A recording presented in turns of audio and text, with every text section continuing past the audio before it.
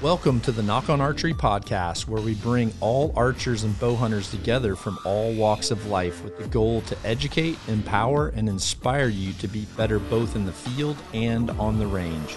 That's how you used to wear your bangs right there, bro. Is that how you wore your bangs, Tony Hawk style? My hair's been like this most of my life. Has it? The shaved head. Did you do that in wrestling to like cut weight? We never had wrestling. What? Texas is football, man. That's it. Dang, I can't even believe that. How do I not know that? Well, we got some wrestling programs now. Like the little town we live in has a good wrestling team, and they're really investing in it. But I know when I was growing up, you played football, basketball, baseball. That was it. So. Oh, I guess basketball got mixed in there, man. You could add some legit freaking linemen if they would have been wrestling in the wintertime. Definitely. Just saying. For sure. Did you wrestle? I did, just because I hated my basketball coach. I actually didn't like wrestling. Mainly because when I was 7th grade or 8th grade, I was like still in my fat stage. And just got some beat, like I was in like 155 or something dumb in 7th grade. And so I was just in freaking get pummeled class.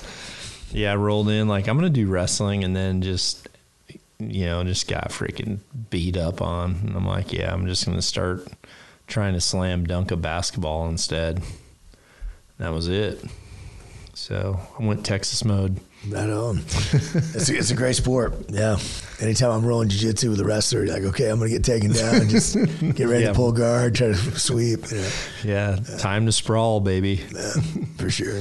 That's one thing that, like, just the fact that I did wrestling for a year was just like learning the technique of sprawling.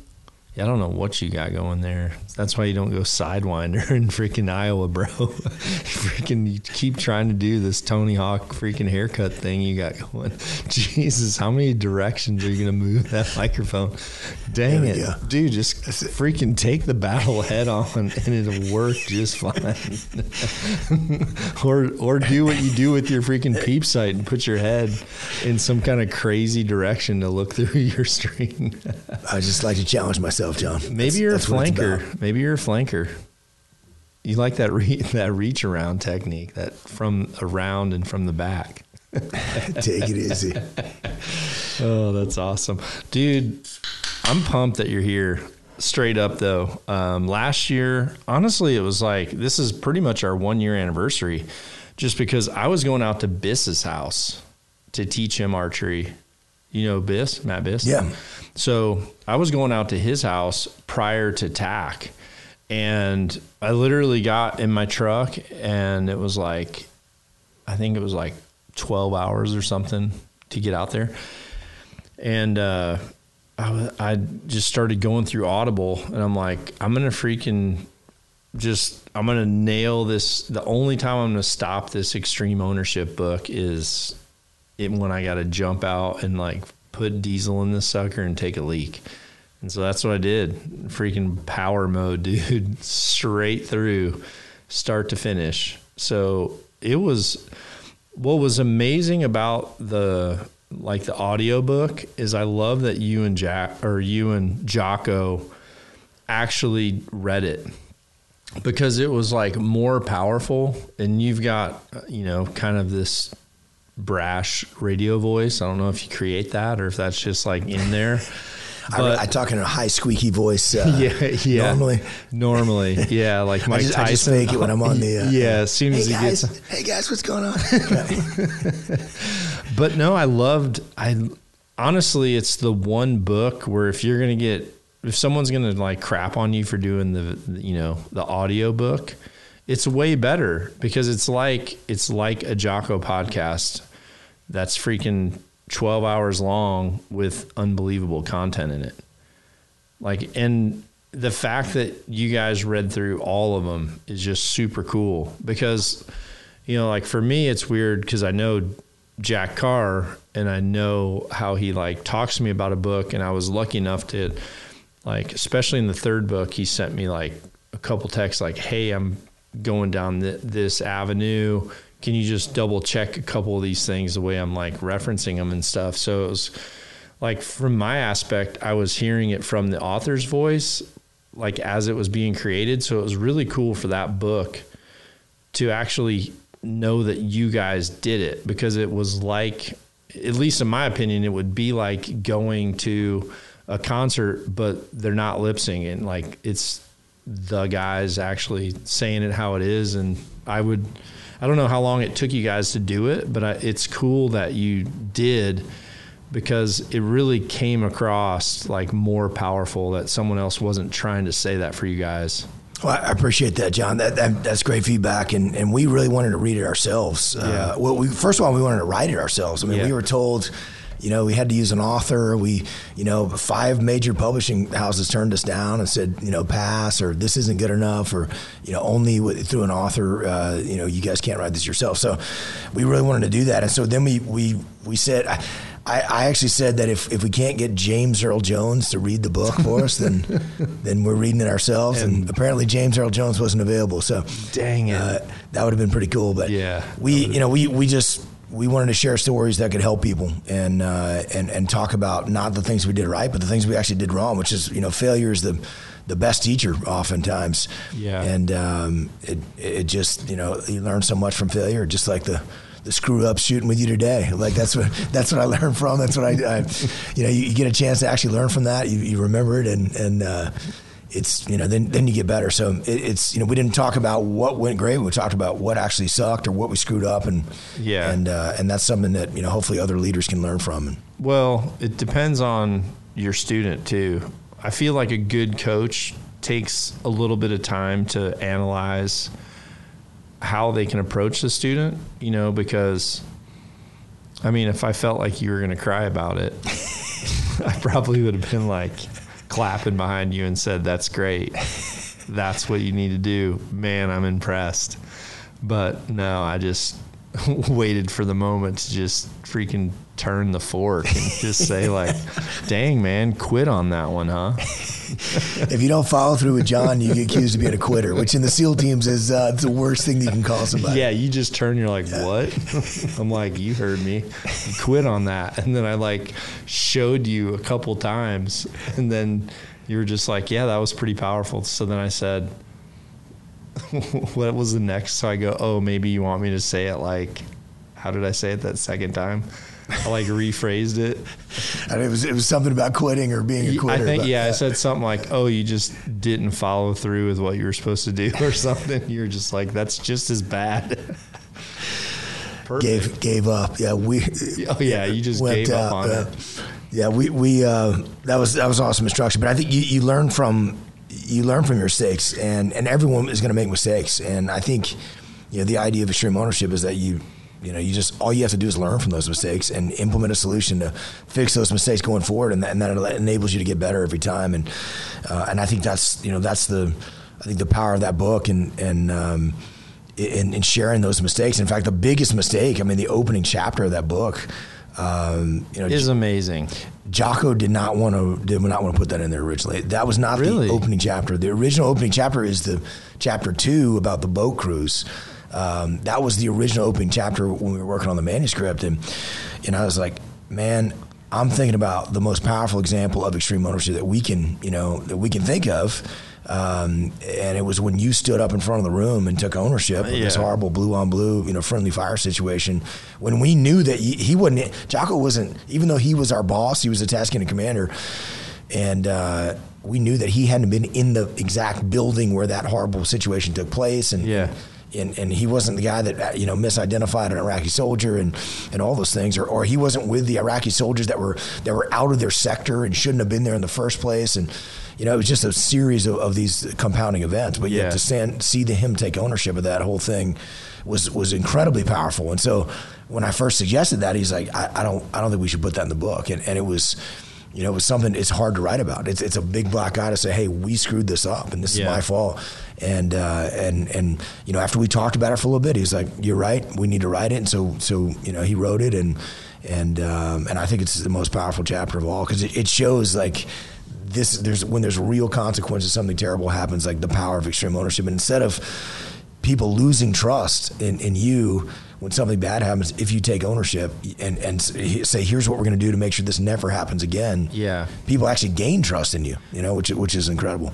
Well, and I think the fact that you guys had that discussion, and at first it wasn't like all agreed on I think once Jocko thought about it, he realized how important your feeling was on it. And that's like a real message. And so in true Jocko fashion, he like got gritty enough on that whole thing to where you recognize the importance of like, oh, damn, this actually is a life or death situation. This isn't like, what if I don't give this guy his vacation time? It was a good way to pretty much like place the stake of this is how serious this book is, and like, what you have to be able to own up on, which in that case was, blue on blue, right? And was that the first casualty too? That was the first big operation of Tasking a Bruiser when we first arrived there. It was the first major operation we were part of. So yeah, from an internal aspect, you knew like, oh, great, freaking all eyes on us right away. We come in here and lose a dude, right? Yeah, in that case, we didn't lose one of our guys. We did got some. Yeah. We had a guy that was wounded, and it could have gone horribly. Yeah. We could have lost every single person. I mean, they were about to coordinate. Is that the one with like where the 50 cal was just freaking raining in? Yeah. You know what's crazy is Jocko told me that story before. Like honestly, I think it was before we really talked in relation to like what our fields were. I knew who Jocko was, but I didn't necessarily dive down the extreme ownership side of things to where I knew. And so I think it was when we were like on our first hunt together, we were just, somewhere where we were both tired, just, worn out. And so we just started talking, and he just started talking about like that situation, and he didn't apply it to the book. He was just we were talking about something, something like that sucked and we learned from. And he was just talking about like, that moment. He's like, dude, we're in this building. There's this freaking 50 cal, just freaking boom, boom, and a dude like takes it around to the face. And he just, and he was just saying like, it's just horrible. It's like to freaking, and I don't know what the situation was, so I'm probably not doing it justice. But I know the meaning of like, I know how serious that was. So it was a really cool way to start it. And it like, even though it wasn't the initial plan, it was like it was meant to be the way it went, because it was an attention getter. Well, I thank God for that. I mean, had that not incident happened, I mean, an Iraqi soldier was killed, and that was tragic and horrible. But had we not encountered that incident right out of the gate, I think we'd have lost half our platoon, half our task unit with friendly fire. But it was, it made us realize just how easily this can happen. And if we don't take extreme measures to mitigate the risk of it happening every single time, it's going to happen. I mean, the urban combat, that we were involved in Ramadi in 2006, I think we got shot at by friendlies at least, 6 or 8 times. They were like, absolutely, that's friendly shooting at us. And then probably another dozen times that I'm pretty sure it was friendlies, but I can't be, positive. So it happened all the time. Yeah. And it was, but we took extreme steps, and when it did happen, we could stop it, and when we were prepared for it. So, we would throw a orange signal panel, over the side of the building, and so all the bad guys everywhere could know exactly where we were, but that would prevent us from getting shot at by friendlies. Or we would signal with flares, or we'd contact folks on the radio, and we just had measures in place, and so we're getting shot at, and we were able to keep it from we could call ceasefire, we could get the rounds to stop, we had measures in place to mitigate the risks of that, and so it never happened again where we got guys seriously wounded or killed.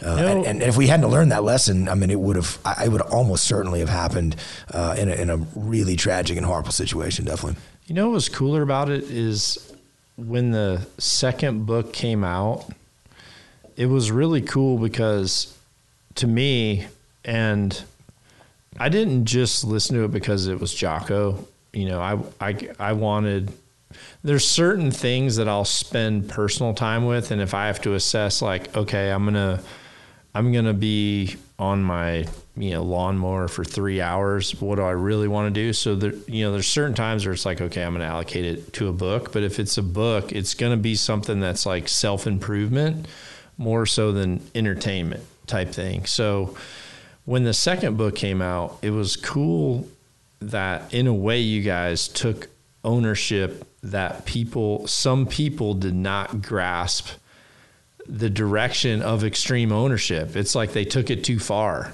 right? And then so you had to like break it down and kind of say like, all right, we're going to take ownership, and somehow a bunch of idiots didn't read this the right way, because I totally got it. But then when the second one came out, I started to realize like, wait a minute, people implied it that way, like the first book. And it seemed like, yeah, maybe people like took it to an extreme to where they didn't get the basic concept, right? People think they should be extreme in everything, you know, and that's the reason we had to dive into that in the dichotomy of leadership, is that when it comes to ownership and not blaming other people and actually accepting ownership of a situation, you should be extreme. And I think that term is a very valid one. I mean, it's something that, Jocko was trying to describe what was required of leadership when he was working with some leaders, and he that term immediately resonated. I was like, that's exactly what it has to be. When he shared that with me the first time, I was like, that's spot on. And it was, even though we didn't have that term, we worked together in Tasking and Bruiser, it captured the essence of what effective leadership looked like. And that was with every unit we served with and everybody that we saw that was successful. But when you become, if you try to go extreme in everything you're doing, you see people that they come in real aggressively, and we'll see a business leader that comes in is dropping Jocko quotes and pointing fingers and say, you need to start taking ownership and you need to start doing this and that. And of course, that is the direct approach that doesn't work. And it turns people off, and you get people pushing back on that. We've had leaders that were like banned from even quoting Jocko or me or talking about the books at their work because they came in freaking Rambo style and it just over the top. And so instead of trying to find the balance, and that's why we wrote Dichotomy of Leadership, to expand on that 12th chapter of extreme ownership. I mean, everything you do it's trying to find balance in the equilibrium between these forces that are pulling you in two different directions, and you can take things like, you got to be a leader, you got to be willing to step up and lead, but you also got to be a follower as well. If you can't follow and you can't actually carry out the orders of those over you and lead, let other people lead, then you're not going to be successful. And if you got to be detached. Detachment is really important so that you can see and kind of understand what the priorities are and make sure that you're focused on the proper strategic objectives. But if you're too detached and you don't know what's going on, you can't help your team, and you can't support them, and there's, you're actually failing as a leader. So it's trying to find the balance between those things, and really, we talk about decentralized command is really important as well. You need to empower the team. They get leaders on the team at every level need to step up and lead, rather than the one senior person that's barking orders and telling everybody what to do. That's centralized command. That doesn't work. Yeah. So you want to use decentralized command, but then you also have to have extreme ownership as well. So you're responsible for everything, but you can't do everything. And I think trying to find the balance there is crucial. Sometimes you can lead by listening. Like I've had a lot of meetings where as a meeting transpires, I realize like who is not talking. And then it's almost like I'm waiting for them to say something, because I know they're thinking and they're listening, they're taking it in, and they're going to make a decision. And honestly, their decision is probably going to it's going to have the least amount of emotional attachment. And it's like, okay, and you see that person speak up and you're like 100% listening, like, okay, this guy just came from he's been looking at this from an Overwatch. So he's seen this whole chess match play from not a one side, two side perspective. And so it makes you want to like listen to what they say. So sometimes with the leader, the quieter they get when they choose to speak, the right people that are like actually wanting to be led, they're going to be like, oh, this person hasn't been fighting the whole time. They're about ready to say something. What are they going to say? And it's almost like your point's going to get across better as a leader by listening first and like kind of, you know, looking at it from an outside perspective, which is like I talked to you about that today when we were shooting, and you were telling me what you were feeling. And I'm like, I know what you tell me you're feeling, but trust me, I'm looking at it from not where you're looking at it from. And you are freaking a half inch from like perfection, but you're just not trusting it yet because you can't see it from my angle. And so then as soon as we got your bow, it was like, you know, you were able to kind of understand what I knew you were doing, but you know, you weren't like seeing it for yourself. And then it, you know, it was immediately there and you were kind of taken by surprise, like, oh yeah, that freaking felt awesome. It did feel awesome. That silverback is legit, man.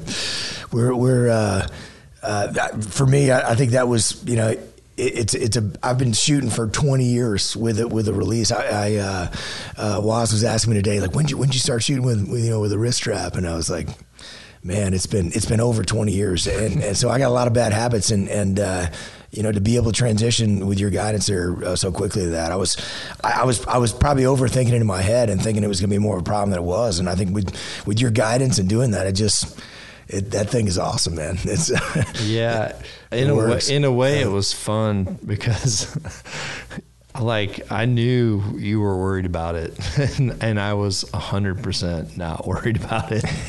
You're like, just suck it up, get in there, make it happen. Yeah, I wonder what Jocko would have been, you know, doing.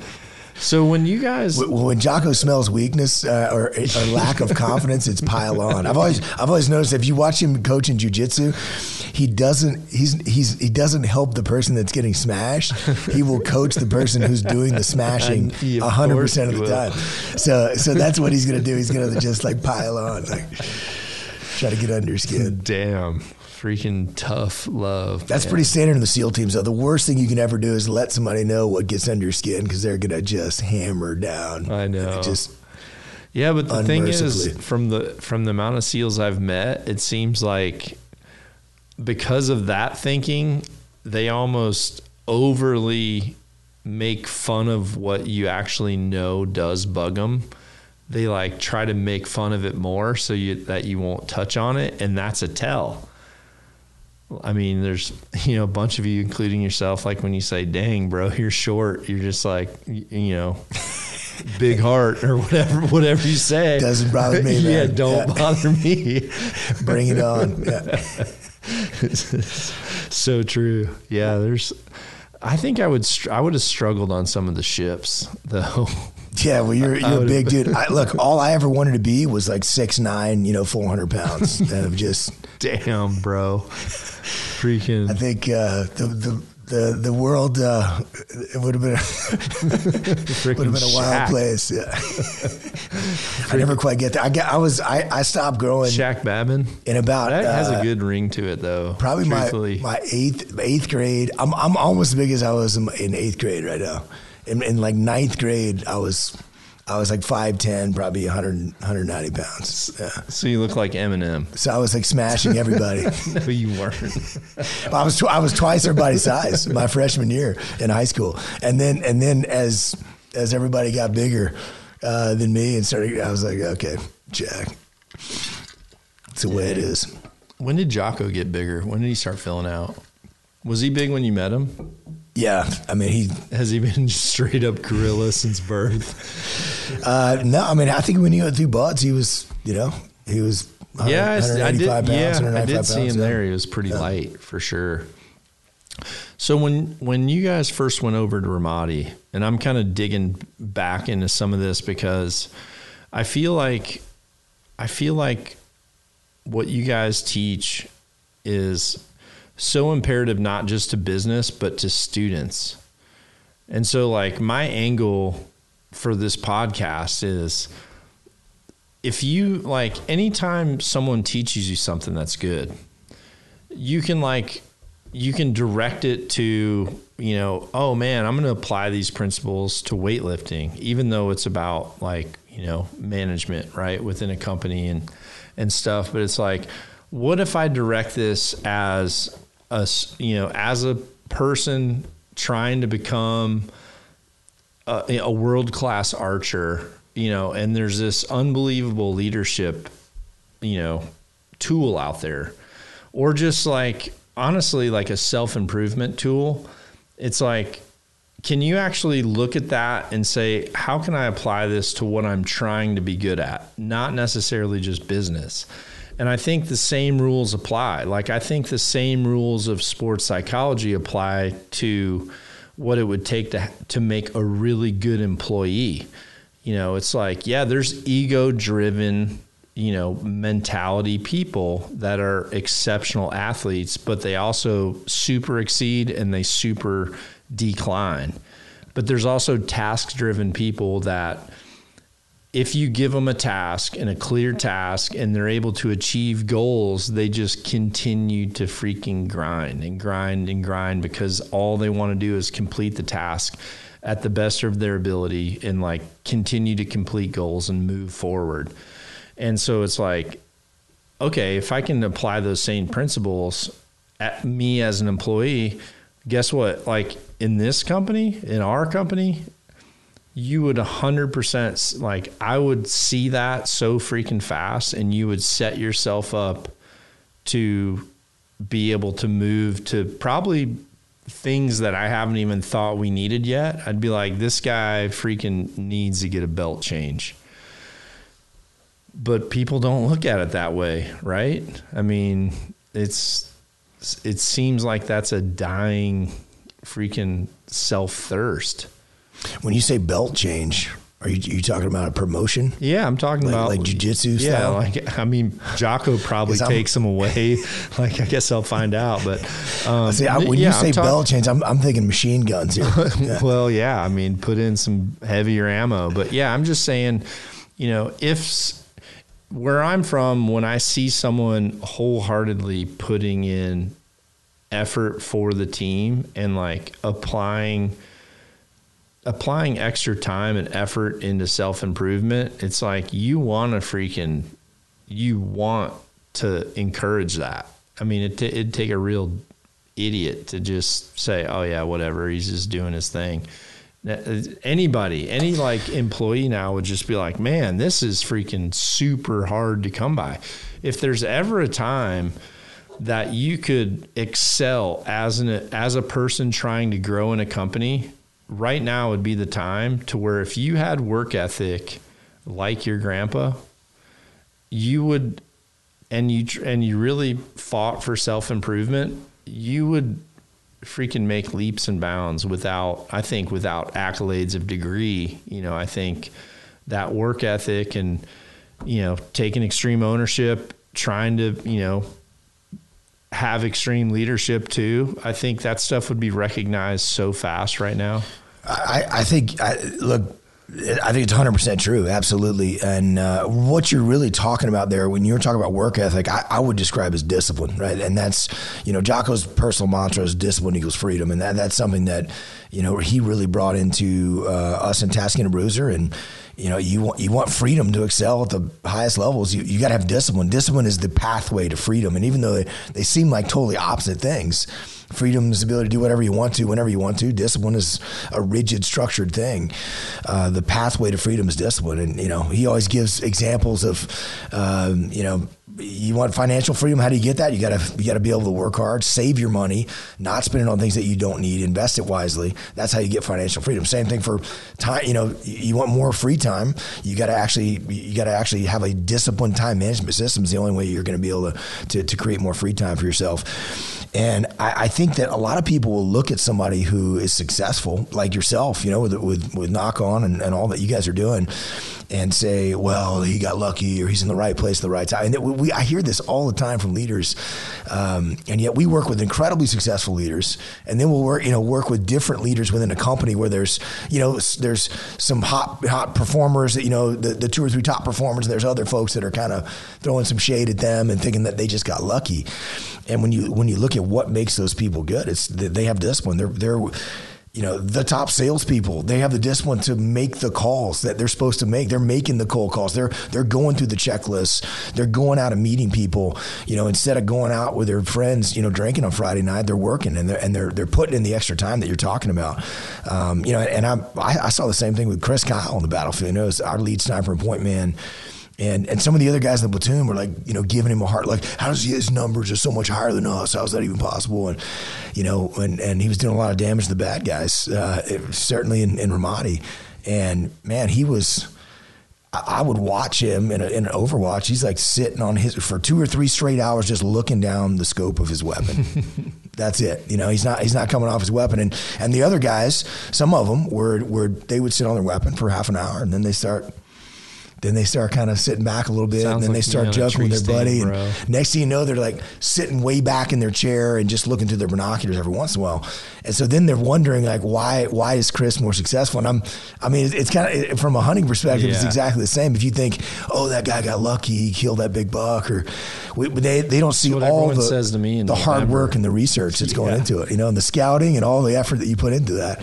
And I think it's very much the same thing. If you want to be successful at anything, you got to have discipline. You got to be able to work hard, and you got to actually, if you can outwork everybody else, that's giving you a massive advantage. And most people don't have discipline. So if you have discipline, you're able to be successful. But one thing that you're saying I think is really important is, when you're talking about leadership development and the willingness to learn and work hard, there is, we talk about, people think about well, you're kind of born with this leadership ability or not. And that's just not true at all. If there's one thing that I've come to understand, that is that leadership is a skill. It's a skill that can be learned, and you have to train it all the time. Like archery, like physical training. If you want to be strong, you want to be fit, you can't just work out one time or go to a seminar for a weekend or train for 2 weeks and expect that you're going to maintain great shape. You got to do it all the time. And so it's a skill you got to work on. If you take that discipline and work ethic, as you call it, and put that toward growing and learning as a leader, and trying to learn these skills and then implement these skills. It absolutely works. And it's kind of like you giving me, I'm doing things totally differently with my hand position or my stance or, the way I position my hand. Just the knocking point of where I'm getting that hand position today. And when I'm doing what you say and not overthinking it, I'm like, dang, that works. That put that arrow exactly where I was just holding. That's amazing. And I think it's the same way with leadership. When someone's telling me about some problem they're having with this person with a big ego, and you don't understand how big of an ego they have, and I have to work with this person. And I'm the whole time thinking, well, they ain't the only one with a big ego. Yeah. Because I deal with this tomorrow, yesterday. Yeah. Next week I got another one scheduled. Well, when you can, if you can put your ego in check, then we can, let's say you and I are having a clash, we're having a clash and you want to go one way and I want to go the other way. And if I could put my ego in check and say, hey, well, John, how do you want to do it? Okay, let me go to you. Something you talked about right earlier, listening. It's a underrated leadership skill. It's something Jocko's been talking a lot about lately. It's a super underrated leadership skill. And if what that requires is me to put my ego in check, listen to you, listen to your ideas, and so we will talk someone through that. Sometimes we'll even role play that exercise, and it takes several iterations of having a conversation with someone where you're going to put your ego in check, and then they'll go and have that conversation, and they come back and they're like, dang, I can't believe how good that works. Freaking sniper. So it's the same thing. It works. And then they're like, okay, so let me try it a little more. And I think when you're, we know these things to be true. Just as, I don't know how many thousands and thousands of reps that you have, probably tens of thousands or hundreds of thousands of reps of putting arrows down range, where you've learned what works and what doesn't work. And I think it's the same thing for us as leadership. we get to see this all the time, and we work with, giant corporations to small startups, and charity organizations and police departments and fire departments and everywhere in between. And you see these different leadership challenges, and most of them are the same. Yeah.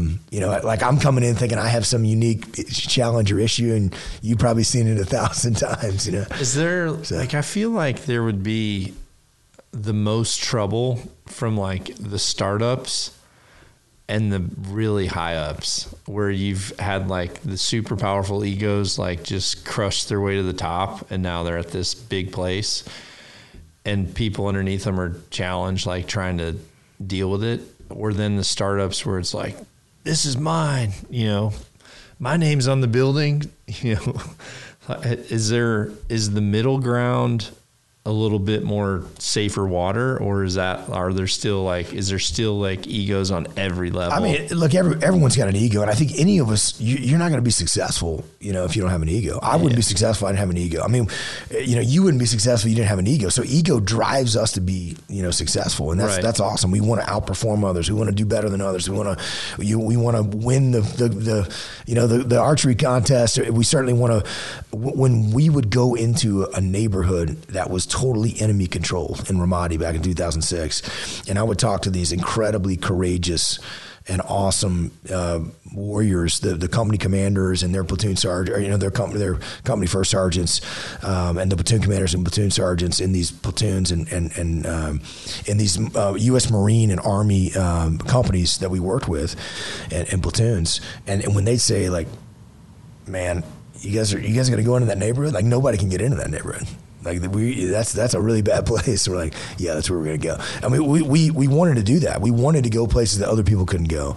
And we weren't just trying to be stupid about it. We tried to mitigate the risk we can control, and they would come out and help us if they would do everything they could to get to us in their tanks and their Bradley fighting vehicles to deliver firepower on our behalf, which they did all the time. But we took pride in being able to do things that other people couldn't do, and ego drives that, and that's awesome. Yeah. But when ego can also be an incredibly destructive thing. I mean, the most destructive thing. As Jocko wrote in Extreme Ownership, it clouds and disrupts everything. And people will, you'll see people that they'll ride their idea into the ground, even when it's clearly going to lead to the destruction of their entire team and their to their own detriment. It's even when self-preservation, I mean, people will just disregard their own self-preservation just to not say they were wrong. Yeah, dude. But every now and then, some dude freaking comes out of that and like has the clapper or something and freaking just nails this unbelievable idea where everyone's just like, who wants to clap and turn their lights on and off? And you're like, damn it, freaking, I'm on, QVC now or whatever. Every now and then there's someone that freaking rides it to the grave and somehow like doesn't crash and burn. When you have a good idea, you do need it. Like it's funny, isn't it? Because you have to have that, like that drive of not losing, not ringing the bell. This idea is good. People don't get it. Like no one's getting my idea. I'm gonna die with this thing. Well, I think you can have certainly confidence in the idea for sure, right? Yeah. And when look, I think I know you've done a lot of things differently that enable you to be successful, and taken risks and done things that other people wouldn't do, and that's been the same thing for us as well, both on the battlefield, in Tasking a Bruiser, when Jock and I are working together, and now with Echelon Front, like we've gone a different path than other folks. When the publisher said we couldn't do it, as I talked about, or people said, hey, you can't do this or can't do that. Look, our ego drives us to say, okay, we're gonna. If we really understand there's a need for this, or really understand that this is actually the way to go, it's a really good example. Then we're gonna push in that direction, and ego is a great driver for that. I think, but you just have to. You have to be able to evaluate where you are and see, hey, we tried this thing isn't working. We're hemorrhaging money going in this direction. Maybe we shouldn't do that and we should go back a different direction. We talk about what makes you really decisive on the battlefield is small iterative decisions. So rather than one giant decision of we're going to retreat or we're going to fall back or we're going to make a giant maneuver to left or right, you make these small series of iterative decisions in the direction that you think is best. And, you know, then when you see like, okay, it's not what I thought it was, I can readjust, and you're not married to a certain plan. You're not like, you haven't dove off the cliff. You've at least like tried to switch back and navigate to where you're like, oh wait, there's no way down right there. I got to go back, maybe approach it from this way, you know, before I could get down there. Exactly, but it's kind of like, you know, I mean, if you're going to use like a land navigation example like that, instead of me deciding that I'm going to go from here, you know, to a point that's like, you know, 10 miles, you know, in another direction. I mean, what if I'm not really sure that that's the place that we need to go? Then maybe I'm just going to move 200 yards that direction, in the direction I think I need to go, and let's see if the pathway actually works and see if it's navigable terrain and we can actually make it there. So I think that's until you, instead of just making a giant commitment and saying, hey, I'll meet you there and let's, you know, at the rendezvous point 10 miles away, we'll start to move in a direction where we think we need to go, and then we can evaluate our route from there and we can readjust if we need to. And I think that's ego can just lead you down the path just to say, all you got to do is just say, hey, you know what, I was totally wrong about that. I thought this way, and it's so hard for people to do that, and myself included. It's incredibly hard to put your own ego in check. But you know, but to your point about what businesses are, you know, the most difficult.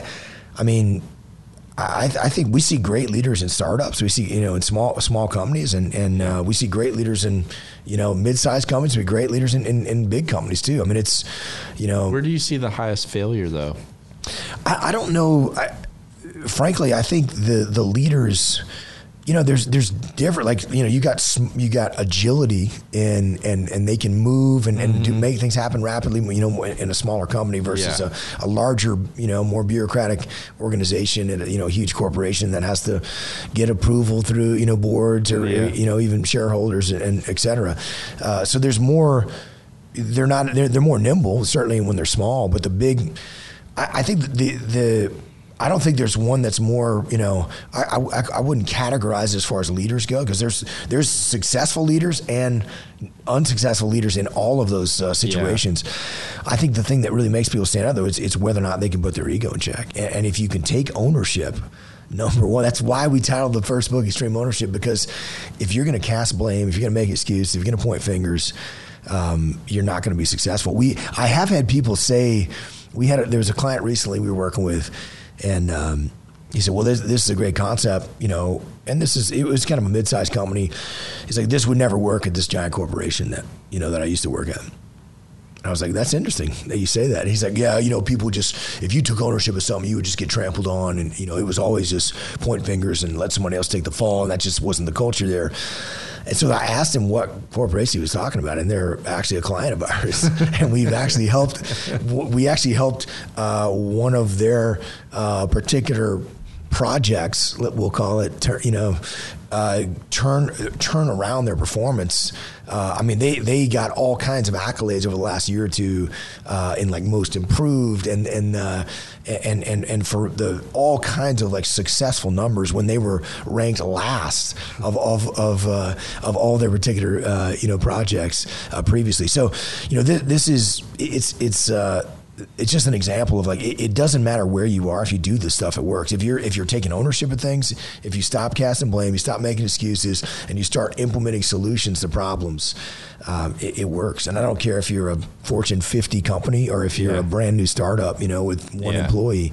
I mean, it absolutely works. And, you know, you think strategically, you think about building relationships long term, and you're willing to actually evaluate, you know, what works and what doesn't work, and make adjustments accordingly. I mean, those kind of people are going to be successful wherever they are. I feel like common denominators are, like, for me when I coach, so many of the things that I look for are common denominators. And as much as sometimes ego makes people want to argue them with me, like, I just know, listen, you're dealing with a rule of average. There's a ton, you know, there's a lot of countless people to where have made the same argument. And I've proven, you know, this is your way of thinking, but it's not what the end result's going to be. Like, there's no way it's happened.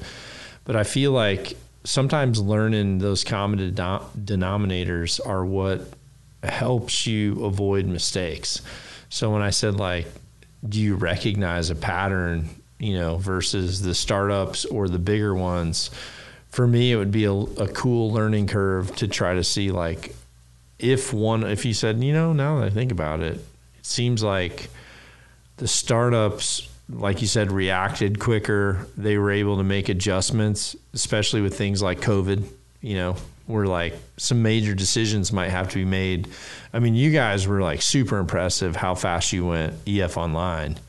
That was, I don't know if that was already in the tank, but hadn't like came out yet, or if that was a freaking, move adjustment. But it was like ahead of its time. I think. I appreciate that. We actually had that in place prior to that, just for about not quite a year, I guess. But it was definitely I think what COVID did for us, when all of a sudden I think we had 37 events canceled in mid-March. All these in-person training events and everything just went to zero. And so it really forced us to focus on the virtual side of things, which we knew we needed to do anyway, because we can reach more people and impact more people and share more leadership lessons with folks all over the world. So I think we have over 60 countries represented on that thing right now, which is pretty awesome. That's awesome. Yeah, Sharon and I signed up. So that's awesome. I told you that this would be, like I said, sometimes when I do something like that, it's not necessarily for me, it's not for business. I'm not looking at it as, I feel like I want to like be able to run a bigger business or anything. For me, it's like, how many of these things can I take and apply to how I could be a more disciplined hunter, how I could be better in a camp, how I could be a better like partner for someone that technically I work for, right? Like, how can I be a better ambassador? Because for me, the way I'm looking at it is, if I'm representing a company, then technically I'm an employee, and I'm going to strive to get a good review. I'm going to strive to help that company progress. And in all those qualities seem to parallel. Like, they parallel whether you're, in a business and you are a leader, or whether you're a representative of someone where, you need to be there for support in the right way. So, I'm trying to take stuff away from that as a way to grow as a hunter, an ambassador, a friend, rather than from, strictly the business side of things. It applies across the board. I think, everything that we talk about from a leadership perspective applies. It works on the home front too, with your spouse, with your kids. And I think, in your communities, within your family, I think as long as we're all striving to get better, and I think what's awesome about what you're saying, John, is that when you're taking a look at like, okay, how can I get better? It's interesting to see someone who's built a successful business and has impacted people and spreading archery to so many people that maybe not otherwise would have turned to archery. And it's not surprising to me that you come from that spirit of humility of like, okay, I'm always trying to get better. What can I learn? How can I do better? And how can I improve? And I think that is, we get asked all the time, what's the most important quality of a leader? And the answer is humility, because when you can't check your ego, you can't get any better. Why would you try to get any better if you got it all figured out? You don't. Why would I listen to you? Why would I listen to anybody else? I got it all figured out. And you don't learn, you don't adapt, you don't innovate, you don't educate yourself. And ultimately you stop respecting your competition. You get complacent. Even on the battlefield, this happens. When it's life or death. You go into an area where we know that 100 enemy fighters might overrun our 24 guys and kill everybody. That could happen at any moment. and we go on an operation. You know, we've done 6 or 8 operations in that area. People kind of just start assuming, well, it hasn't happened, so it won't happen. So you really have to fight against that all the time.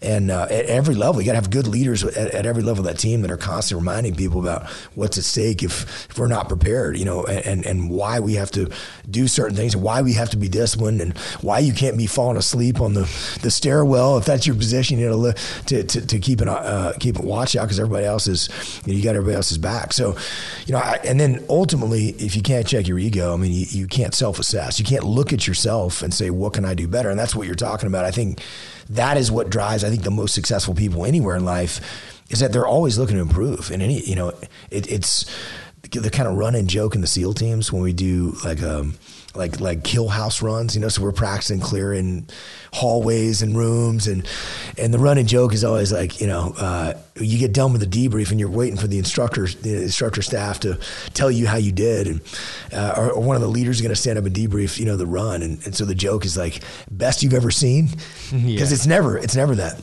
Yeah, it's never best you've ever seen. There's always something to improve on. There's always something you screwed up, and so, you know, it's what makes it's what makes the best leaders good, is they're constantly improving.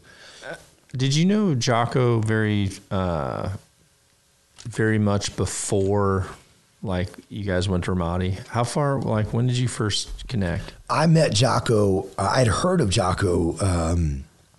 Prior to that, I mean, he had a reputation in the SEAL teams that we were familiar with, and I had never met Jocko before I checked into SEAL Team 3 in the spring of 2005.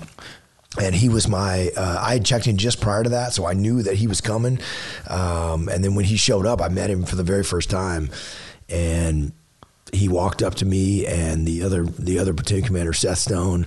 You know, we knew we were going to be the 2 platoon commanders. I went through BUDS with Seth. You know, our basic training in the SEAL teams. We went through our advanced training, SEAL qualification training together, and then we were roommates. We lived together for a long time. I mean, he was a real close friend of mine, and so we got to meet. You know, we're standing there in formation out behind the team, and Jocko walked to us just with a total scowl and glare on his face. You know, and just said, "I'm Jocko." Didn't smile and like walked away. That was it. Like, no smile. I don't think he smiled for the first like 2 months that we worked together. Definitely. And then it was, and so the other platoon commander, Seth, was like, "That guy hates me. I can tell he wants to fire me." You know, and I was like, "Hey man, we're gonna be good." Like, everyone has said, like, Jocko's the man. He's the absolute guy we want as our task unit commander. Just let's train jiu-jitsu. Let's get after it. You know, and it'll be fine. Trust me. And of course they ended up being super, super close friends. You know, but I wonder when he when did like Jocko like officially freaking hit the map? I mean, do you think he was like humble pie during BUDS, or was he still just like freaking just straight up? Have you ever talked to anyone that put him through BUDS? I know several guys that went through BUDS with him, and he was just a young, eager team guy that was like Mr. Hardcore. It's what he had the reputation of, you know, hitting the surf and getting wet and sandy before the instructors even told him to do it, you know, and it was just like, I'm going to be more hardcore than anybody else. And he jokes about it, how he like went to his first SEAL team. This is like in the, you know, early 90s, and he's like expecting he's going to go to Vietnam, you know. It's like, hey man, Vietnam's been over for 20 years, buddy. So we, but no, it's, I mean, I didn't know the young Jocko, actually. And in fact, you know, the only Jocko I'd never known was the Jocko with the shaved head. You know, it was Mr. Ultra Squared Away, and so he had a picture on his wall. You know, and Seth and I were over at his house one time, and so there's a picture of Jocko and his wife on the wall. You know, a family pictures on the wall, and so there's a picture of Jocko's wife and some dude, you know, with like long, like boy band looking hair and sideburns, you know, and I'm like, and this guy's got his arm around Jocko's wife, and we're like, you know, we'd had a few drinks, you know, and Seth and I are like, who is that? You know, who's got their arm? Like, we're ready to go fight somebody. And he's like, that's me. And I'm like, wait, what? You had long hair and sideburns? I don't understand. Damn. So yeah, there was a time he didn't have a shaved head. Yeah. Dang. Went from the bangs to freaking growing out the flow, huh? But it was, look, I wonder when he like stepped into the role of, being a leader. Cause it's like at some point someone makes that decision to where, obviously he had, like you said, there was discipline to studying up on knowing what he needed to do to, kind of take the lead and being responsible at some point, right? So, I mean, from the time I've known him, he's always been a tremendous student of leadership, and I think that's a lot of.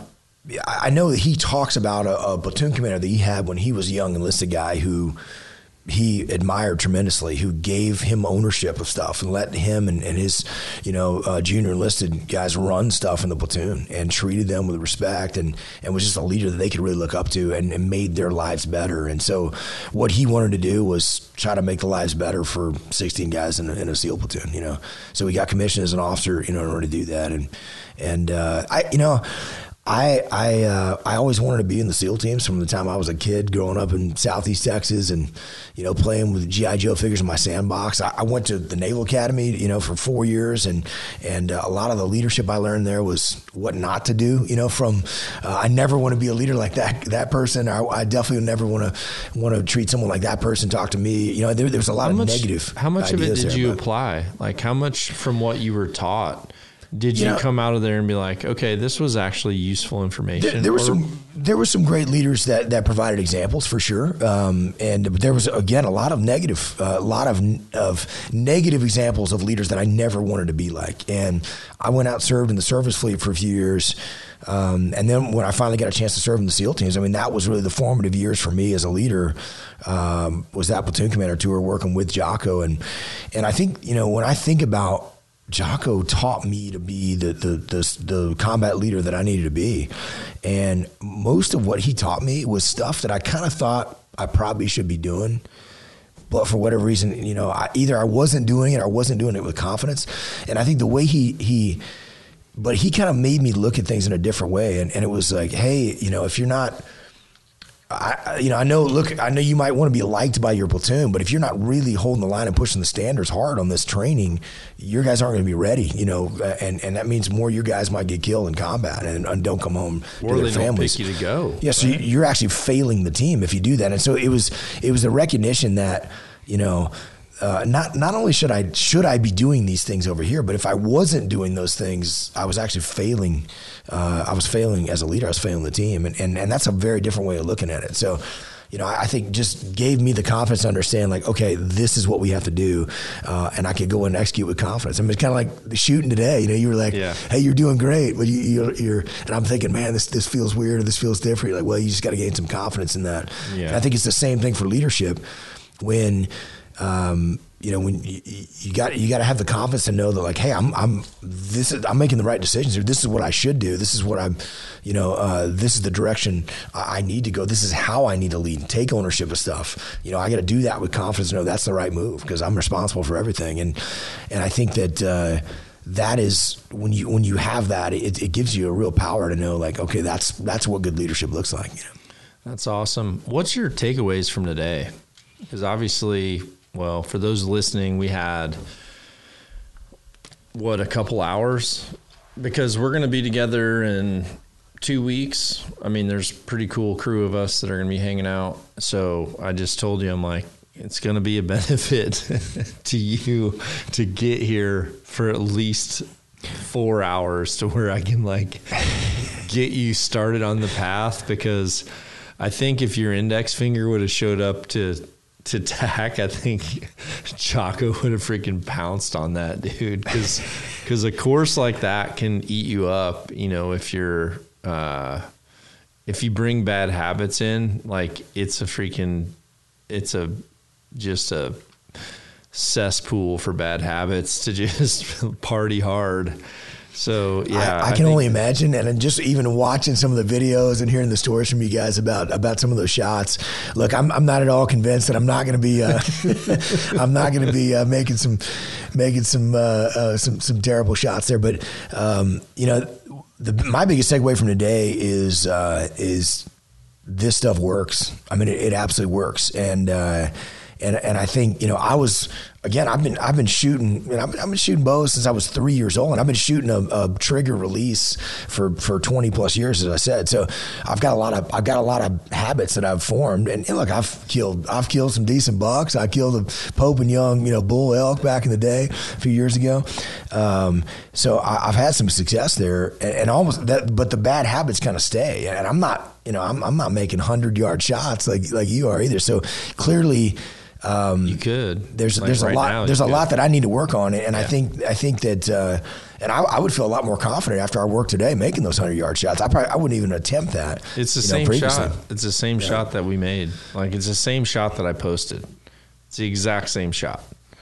Well, I think that's my biggest takeaway, is that just to know that, like, follow the fundamentals, and they work, and they actually work, and they deliver. And when you're like, hey, it should feel easy to you. It should feel good when you're in the right position, and I can totally feel that. When you go right to that position, it feels good. It's, you let off you let off the clutch and give it some gas over your elbow back, and all of a sudden that thing just surprises you and puts it right on the money. And I was like, dang, this shit works.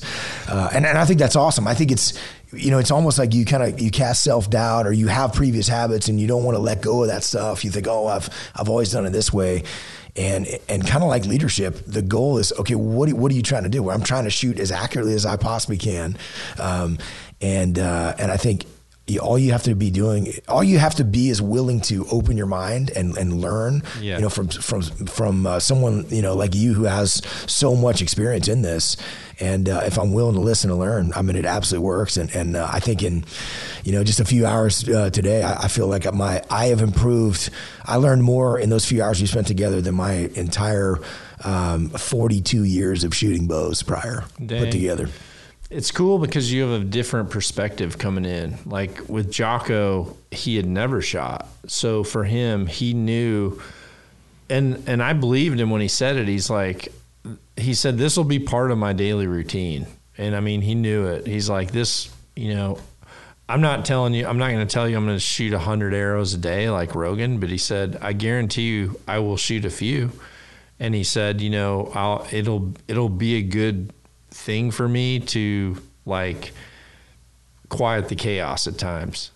So he had a very different perspective, whereas you had already bow hunted. So, like, you technically you were a hunter first and figured out a way to shoot a bow so that you could hunt that way, right? Definitely. Yeah. I was gun hunting before I was bow hunting, definitely. Yeah. Whereas a lot of people right now are, like, learning about archery from podcasts. They're learning archery, and then they're going, like Josh Hall, right? Freaking came in, wanted to try archery, and then Jocko said, hey, is it cool if a buddy of mine comes up and shoots with us at TAC? He said he makes surfboards and stuff. I think you'll like him. So I was like, yeah. And then Josh asked me straight up, hey, dude, I'm going to do this elk hunt in New Mexico. Like, what do you think? And I was just like, damn, this guy, like, you're That's freaking awesome. Like, you're going elk hunting and you've been shooting how long, And then all of a sudden he freaking texts me a pic in September. He's just like, dude, I'm so pumped. And I'm just like, holy crap, this guy did it. Like, he literally learned about archery, went, tried it, like, learned the right way first, then did, like, I think he did like a hog hunt or an axis hunt or something.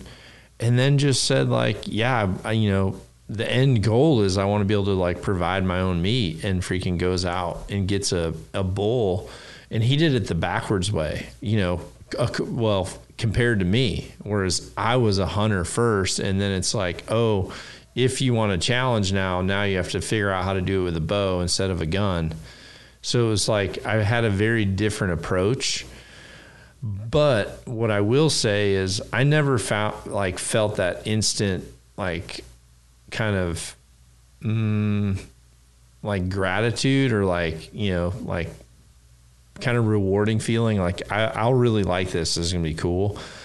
I never really felt that until I made my first shot, like, because for a long time I was shooting the wrong draw length, punching the trigger, could freaking shoot unbelievable one day, but then suck the next day. And I remember like how frustrating that was. And you just kind of took it as like, yeah, that's part of like shooting a bow. I never really understood you could actually be good almost all the time if you're doing it the proper way.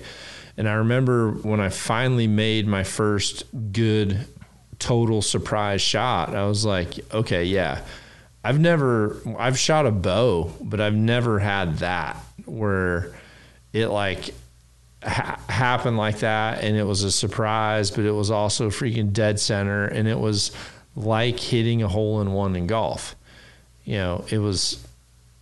I referred to it with a friend of mine the other day, and I talked to it about that. I'm like, if you like, how many times have you seen someone make a hole in one in golf? Even at 100 yards, even at like, say, how many people have you watched chip one in at 100 yards? Whereas if you shoot an X with a bow at 100 yards, it's a hole in one, right? I mean, that's what it is. And you can, honestly, people that start it brand new can freaking get to that level very fast with simple basics, which I think is incredible because I never looked at it from that perspective. When I first came up from wanting to hunt, then having to learn to shoot. I think that's a fascinating perspective on it. And that's been one of the toughest things for me as a bow hunter is, I could go out and drill bullseyes in my backyard in a 3D target, and then you're sitting on the stand and you get one opportunity and you just totally miss the shot. Yeah. And it would be so frustrating. Like, how did I miss that? How did that happen? Or, if you wound an animal, I mean, just, all those things that are the least fun parts of hunting that are, it's the incredibly, highest highs and the lowest of lows, and particularly when you're putting in the work for, an elk hunt, and I think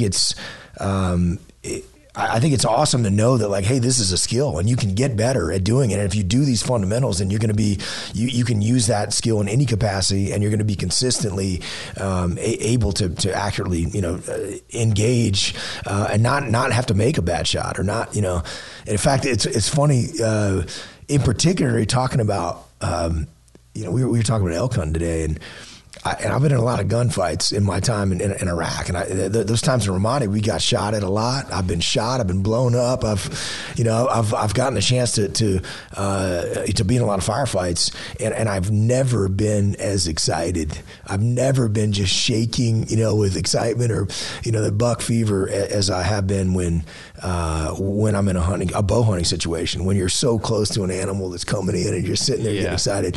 And that's happened to me with whitetails, and even more so with elk. You got a big, bull bugling and coming in on you and busting brush, and it's just awesome. But I think part of that too is, being able to use those fundamentals and get that silverback to the right spot where you're, making that good surprise shot that's going to be accurate and controlling it. And in fact, I just had a buddy of mine send me a text, somebody that you've trained with, a guy named Thomas Alfred that I used to train jiu-jitsu with, and he just sent me a picture of a Cape buffalo that he shot with a silverback. And he said, "Man, I would never have been able to control my nerves without being able to use this." That's freaking. He said to tell you thank you. Yeah, that's dynamite. Did you have a moment like that at all today? Kind of like what I was talking about. Because you kind of learned a new way of shooting, and I guess maybe to backtrack for people listening, I told you part of what I think makes this system work is that we've pretty much given an unsubordinate officer a new task, to where he's actually doesn't have control to now control the situation, right? Which is what we're doing by going to a handheld release versus an index finger release, which, you had shot so long that you were really worried, like, what your brain was going to think, with the target. And I knew there'd be some hiccups, because there's certain times where there's like, you kind of overthink it to where, and maybe I think there was 2 times where I could see like, there'd be like, wait, you're there. Why aren't you letting this, why aren't you letting this shot happen? But for the most part, because we manipulated how the activation happens, now it's a completely new process. So technically you don't have a habit because we've given you an entirely new task. So you haven't done that task yet. So there might be old habits or old tendencies, but there's not an old habit to where it's like going to happen because it's ingrained.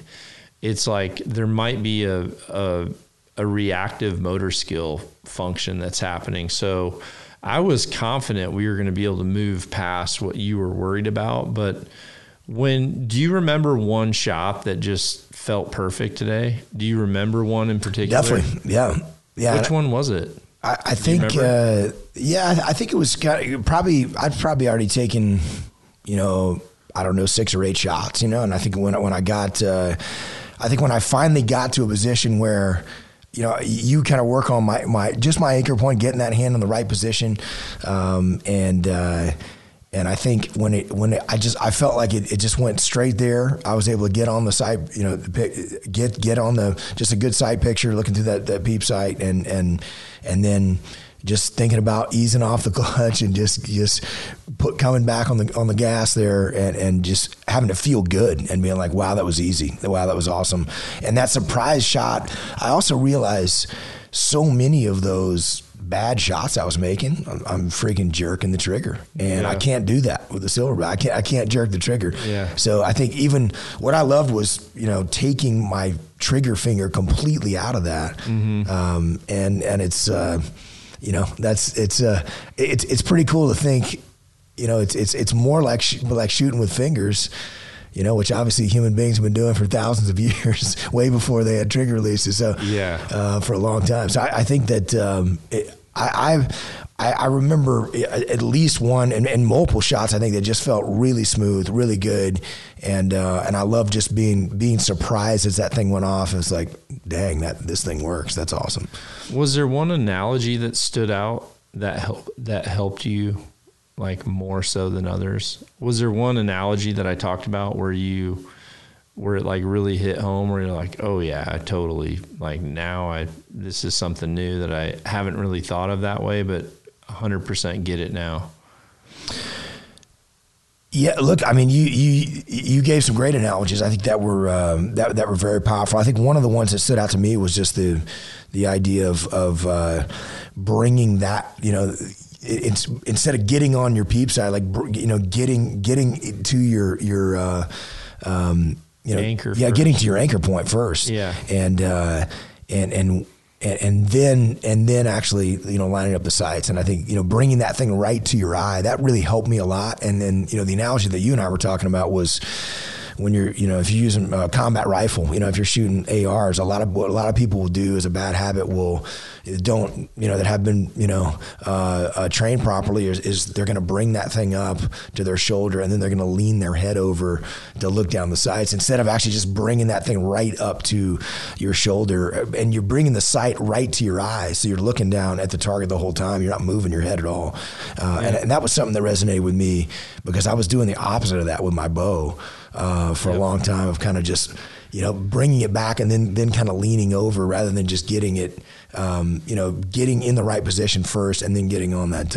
We were really talking about, when you draw a bow back and it stops, you need to learn to be able to bring that anchor over to your face and not have to take your whole face over to the anchor and manipulate your head. Or, we were talking about when you draw back, there's a triangle, and you have the ability to like move that triangle up, down, back and forth, like based on a bunch of things. But if you can get to the point where if you took a picture of yourself at full draw in like the best full draw position you've ever done, where you're like, man, I look perfect in that picture. The goal is to be able to draw that bow back, and when that triangle stops, to be able to move that triangle to that exact placement as if you were to be in a photo. Like, how do you draw and where it stops and where you have to move to that final picture perfect position? Can you get in the habit of doing that to where when you do draw and stop, you are so close to that end position that you're not like wasting added movement of a head, a shoulder, an anchor position, trying to change your hand position? Like, how can you do that exact motion so efficient to where you're barely moving in to acquire the peep sight once you're anchored? And when you do that, man, do you start, shots just start happening faster because you're already in alignment. You haven't like changed so many things that, you've like manipulated yourself to where now it's not really going to activate as easy as what you would want it to. But it's really hard to explain to people like on a podcast or if they're not there. Cause like when I'm watching you, I'm trying my best to explain it. And sometimes you don't get it. And actually, like sometimes if I draw it the way I did with you, like right away, people just, oh, I see what you're trying to say. And sometimes they don't get that. And I'll have to like hold an arrow or, I'll have to like take a little piece of string, like a shot trainer, and show them like, okay, hey, here's this. And it's funny, different people like get it different ways. You can't, like, I can't just do it that way all the time because sometimes people have no idea what I'm talking about when I try to explain it like that. I mean, the explanations were awesome today. I mean, one of the ones that stood out too was the leaning on the door. I mean, I think that was, which is really cool because a lot of people wouldn't say that was one of the analogies that helped them. But you really got that. You probably have, I would say out of all the students that I've ever had that had front hand issues, you were the best I've ever had at once I talked through that whole grip portion to where when you grabbed your bow and you actually leaned on it, I'm like, okay, this guy. So one of the indicators for me, if I sight your bow in and I was shooting it, which I did before I handed it to you, I wanted to know where we were hitting with your bow and that release. And so I was hitting at 3:00 on the X-ring. I don't know if you paid attention, like when I warmed up, I was hitting at 3:00. And I kind of wanted to just take note because we hadn't fine-tuned your sight exactly to you. So I just wanted to know where it was for me. And so for you to then start shooting and grab that bow, and when you were making good shots, now granted there's a few times where I corrected your grip and you hit low right, which we talked through. But when you made that hand placement, I'm like, okay, if he does everything else, he's just going to hit in the same holes as me. And you did. Like, honestly, you hit in the same hole as me as when I blank bailed on that. I was just, subconscious was probably just putting my pin in the middle of that whole big-ass bail. That's just your subconscious just like, oh, I'm just going to center this thing, and I shot. And then I gave it to you and said, like, hey, you don't really have to aim at anything. Just go. And then you shot my freaking arrow hole, remember? Because we were the first 2 arrows in that whole 4-foot bail. So I was like, okay, well, his subconscious just did the same. And then we shot for a while blank bail, and you were doing good, not really aiming at anything. And then we took a rest. And then I said, okay, I'd like to do one more exercise, which that was when I actually had a spot in front of you and kind of walked you through like, okay, here's what's getting ready to happen. You're going to tell me it's not going to happen, but I know it's going to happen. You're going to draw back on this thing. And as much as I'm going to tell you it doesn't matter, there's a bullseye down there now, you're actually going to freaking, spaz out. And you're like, no, I got it. And I'm like, okay, I hope so. But, sure enough, like what happens, right? Yeah. At times there's patterns. And, but once we kind of got that dialed in, I mean, you were shooting in my arrow holes. So the fact that your lefts and rights mirrored mine, a lot of times when I grab, if someone says like, hey, shoot my bow for me, I want to beat you with my bow, I'll like hold it up and I can look down it and I can know right away like, oh, this person torques hard this way. And then I'll kind of know in my mind, I better aim X amount off or otherwise I'm not even going to freaking be on this target type thing. Because, yeah, I can see by their alignment through their system how much torque they're applying to their front grip or facial pressure that they would have. So as soon as you hit in those same holes and then you hit again and again, I'm like, okay, damn, his front hand is as good as it would. And do you remember I even made a comment to you? I said, dude, like you have the possibility to freaking own some dudes up at the tack thing. I'm like, you and honestly it's because you have, it's like what we talked about with jiu-jitsu. Like, you know, you go level 19 berserker mode on someone, you know, like the less tense you can be, like what you were saying is, you know, if you like the more tense you are, a lot of times it's counterintuitive. Like if you're tense one way, someone good will know that and then they're going to play off that tension. So with your front bow hand, the fact that you lack tension there is going to make you more accurate, like without you even knowing it. And someone who struggles with tension in the front hand, like Jocko, you know, you have the ability to be more accurate than him just because of that alone right now, which is kind of cool. Because if you really boil it down, you know, that was one of the key factors, but it was also number 2 in what I told you.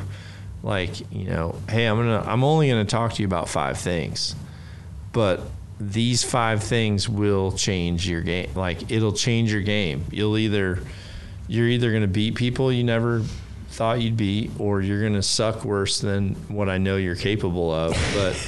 But it may be the latter. I don't want to get ahead of myself here, but look, I mean, I thought that was mind blowing to me, and I realized, you know, a lot of the you talked about shooting left, you know, just based on your grip and you know, based on your how you're holding your shoulder, and I mean all those things that. As you were saying those things today, I'm like, oh, that explains it. That explains why I do this. That explains why I miff that shot. You know, when I've got the one shot for the deer, it's coming in. I've been, you know, and it's a lot of that the hand placement in particular was, you're like, yeah, your fingers are white. I'm like, what are you talking about? Yeah. Because it didn't seem like. It didn't seem like that. And then when you went through, you know, we went through the drill of leaning on the door, and then you kind of, you know, talked to me about just holding my hand there with, you know, almost no pressure at all, and no grip from the fingers. And you're like, yeah, I can't do that. And I'm like, okay.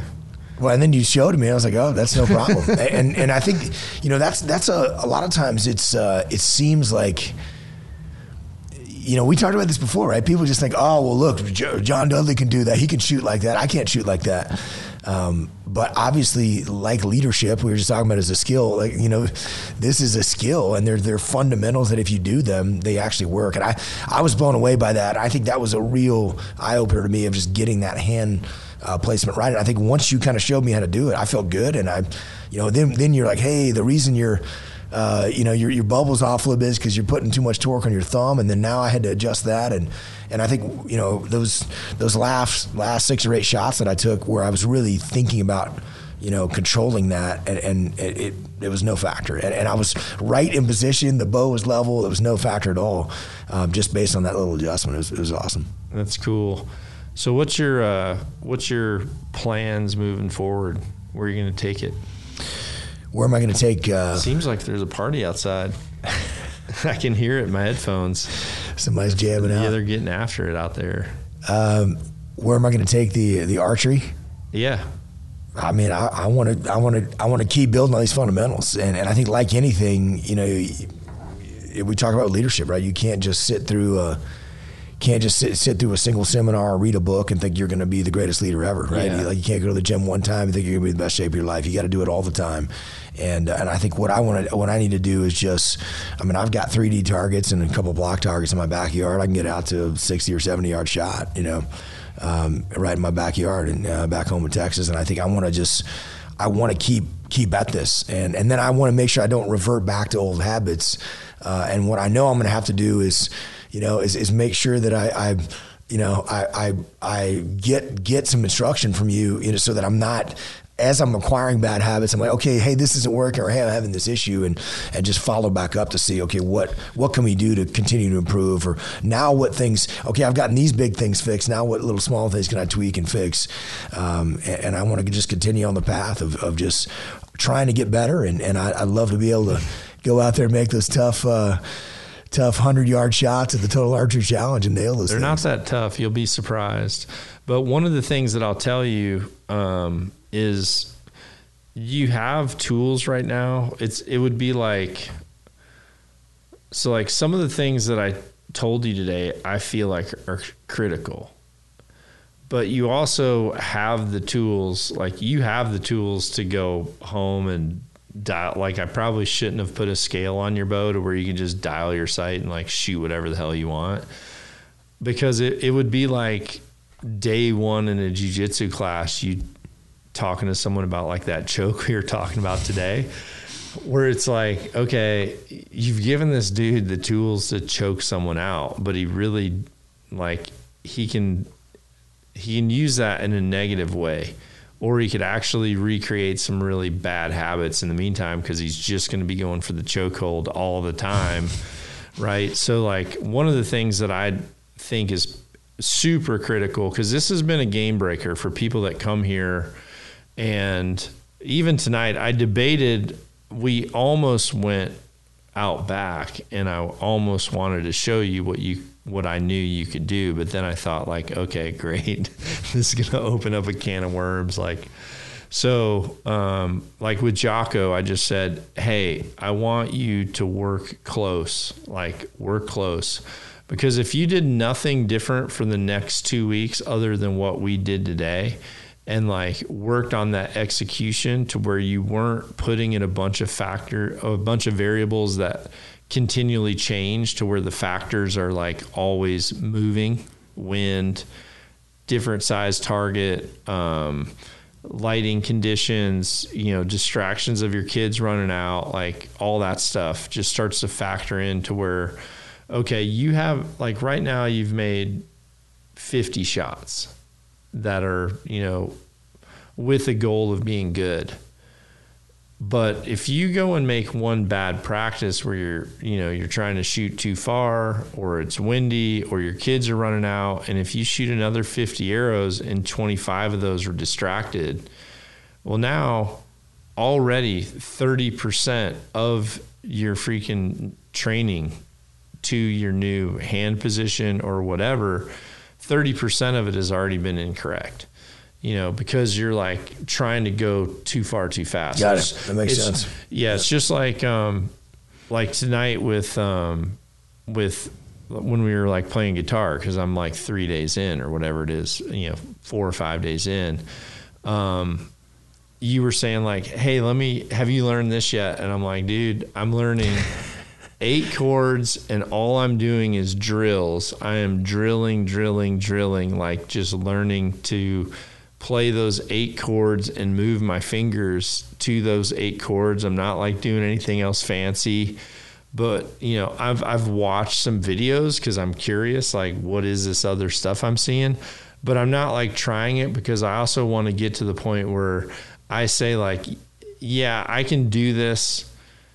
I want to be able to, like, if someone just yelled out a chord letter, I'd just say, okay, it's that, but I don't feel like I'm to that point. So I just know from a progression standpoint, if I try to progress too fast, it can also be negative, even though I have the tool. Like you even said, well, if you can play that, you can play this song, and you started to tell me, and I'm kind of like, okay, I don't want to know, because I'm going to just focus on freaking going for the home run and playing Every Rose Has Its Thorn for Jocko, in Montana, and singing it to him.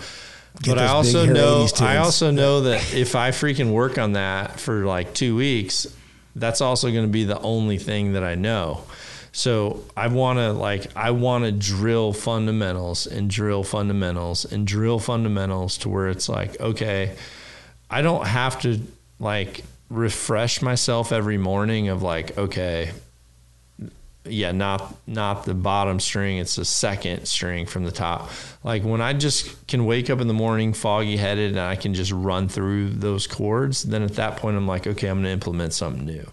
So kind of, if you take that new mentality or my mentality to what I taught you that's new for archery, and you just focus on drilling for 2 weeks, and like, honestly, if you don't shoot past 10 yards until I see you in Montana, dude, I can work with that. Awesome. Like, you know, I can take you out for an hour the night before attack if you've done nothing but what we did today. Because you're less likely to like bring in a new bad habit that is like dug in deeper than what I know you would get just shooting close. Like you might realize like, oh man, I forgot the string wasn't supposed to be on the tip of my nose. It was supposed to be on the side. Or sorry, I said that backwards. It's not supposed to be on the side of my nose. It's supposed to be on the tip of my nose type thing. Something like that you just hadn't thought about. It's not like life or death. We could probably correct it. I could watch you shoot a few times and be like, hey, you know, you're drawing down the side of the face. You'd be like, all right, you'd check it in. But when you start shooting longer distances or trying to, you know, freaking jam out too soon, like next thing you know, it's not just you're out of tune. So, it's like you're freaking strumming off beat and, you know, whatever. So it sounds like what you're saying, John, is that I shouldn't stand up and have my buddy hold a Discipline Go can at 78 yards and try to nail that thing with my bow. No, do not do that. Like obviously I would never do that. That's don't do that. If you're listening to this, that's super dangerous. What you're saying is it makes a lot of sense. And I think, you know, people try to get too far ahead of themselves. If you got to prioritize and execute, if you're trying to learn everything, you're going to learn nothing. Yeah. But I think that we saw that in the SEAL teams a lot. People would say, you know, I want to do advanced tactics. And, you know, what we would always say is like, well, advanced tactics is doing the basics well. Yeah.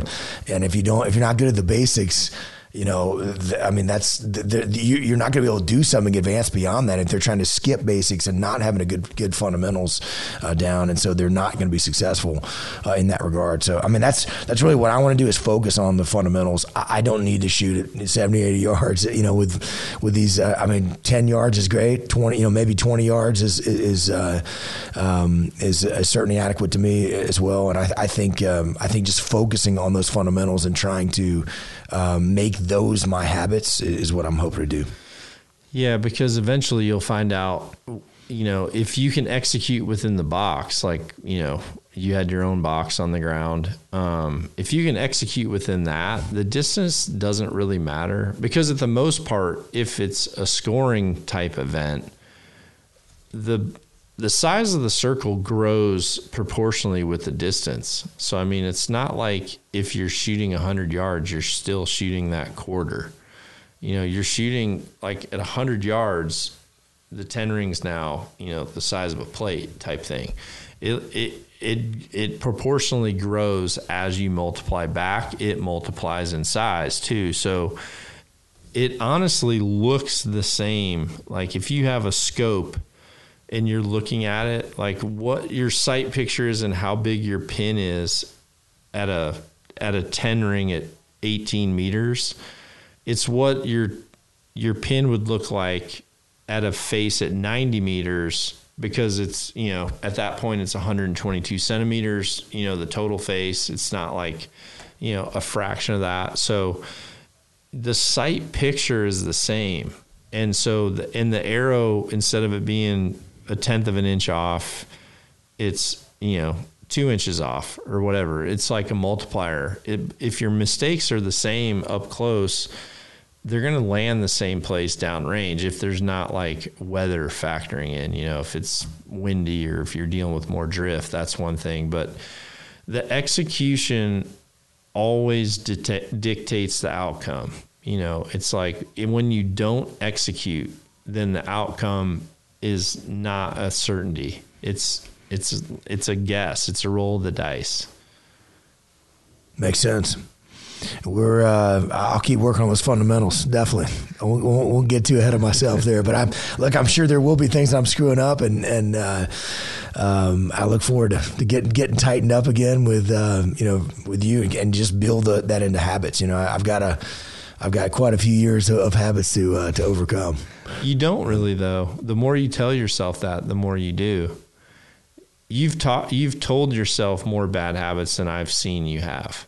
Well, that's great to hear. And I think what you've proven is that, you can talk me out of this pretty quickly. Yeah. So. Yeah. I told you, I said, you're going to get reprogrammed, you're going to get reprogrammed here. So one thing that you did today that I thought was super powerful is, we always say, explaining the why is crucial, right? You want people to perform a certain way instead of just saying, no, do it this way. Instead of telling them what to do, you got to explain why they're doing it and what the outcome's going to be, or why if you don't do it that way, what the negative outcome's going to be as well. And I thought you did an amazing job of that, going through that. I mean, whether it was hand positioning and stance and not letting your shoulder kind of, get out of position, or why you can't bring your head down, what the result's going to be, or if your hand's not in the right spot, at your anchor point. I think those things, that was a really powerful thing for me, because I felt like I left.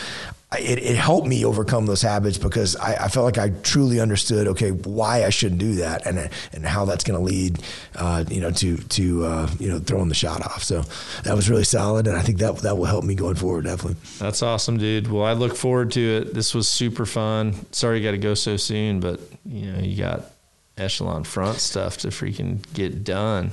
I appreciate it, John. The hospitality's been awesome, and man, it was just so great being here with you, and I look forward to shooting with you up in Montana real soon. It's awesome, dude. Appreciate you being here. Thanks Knock on, everybody.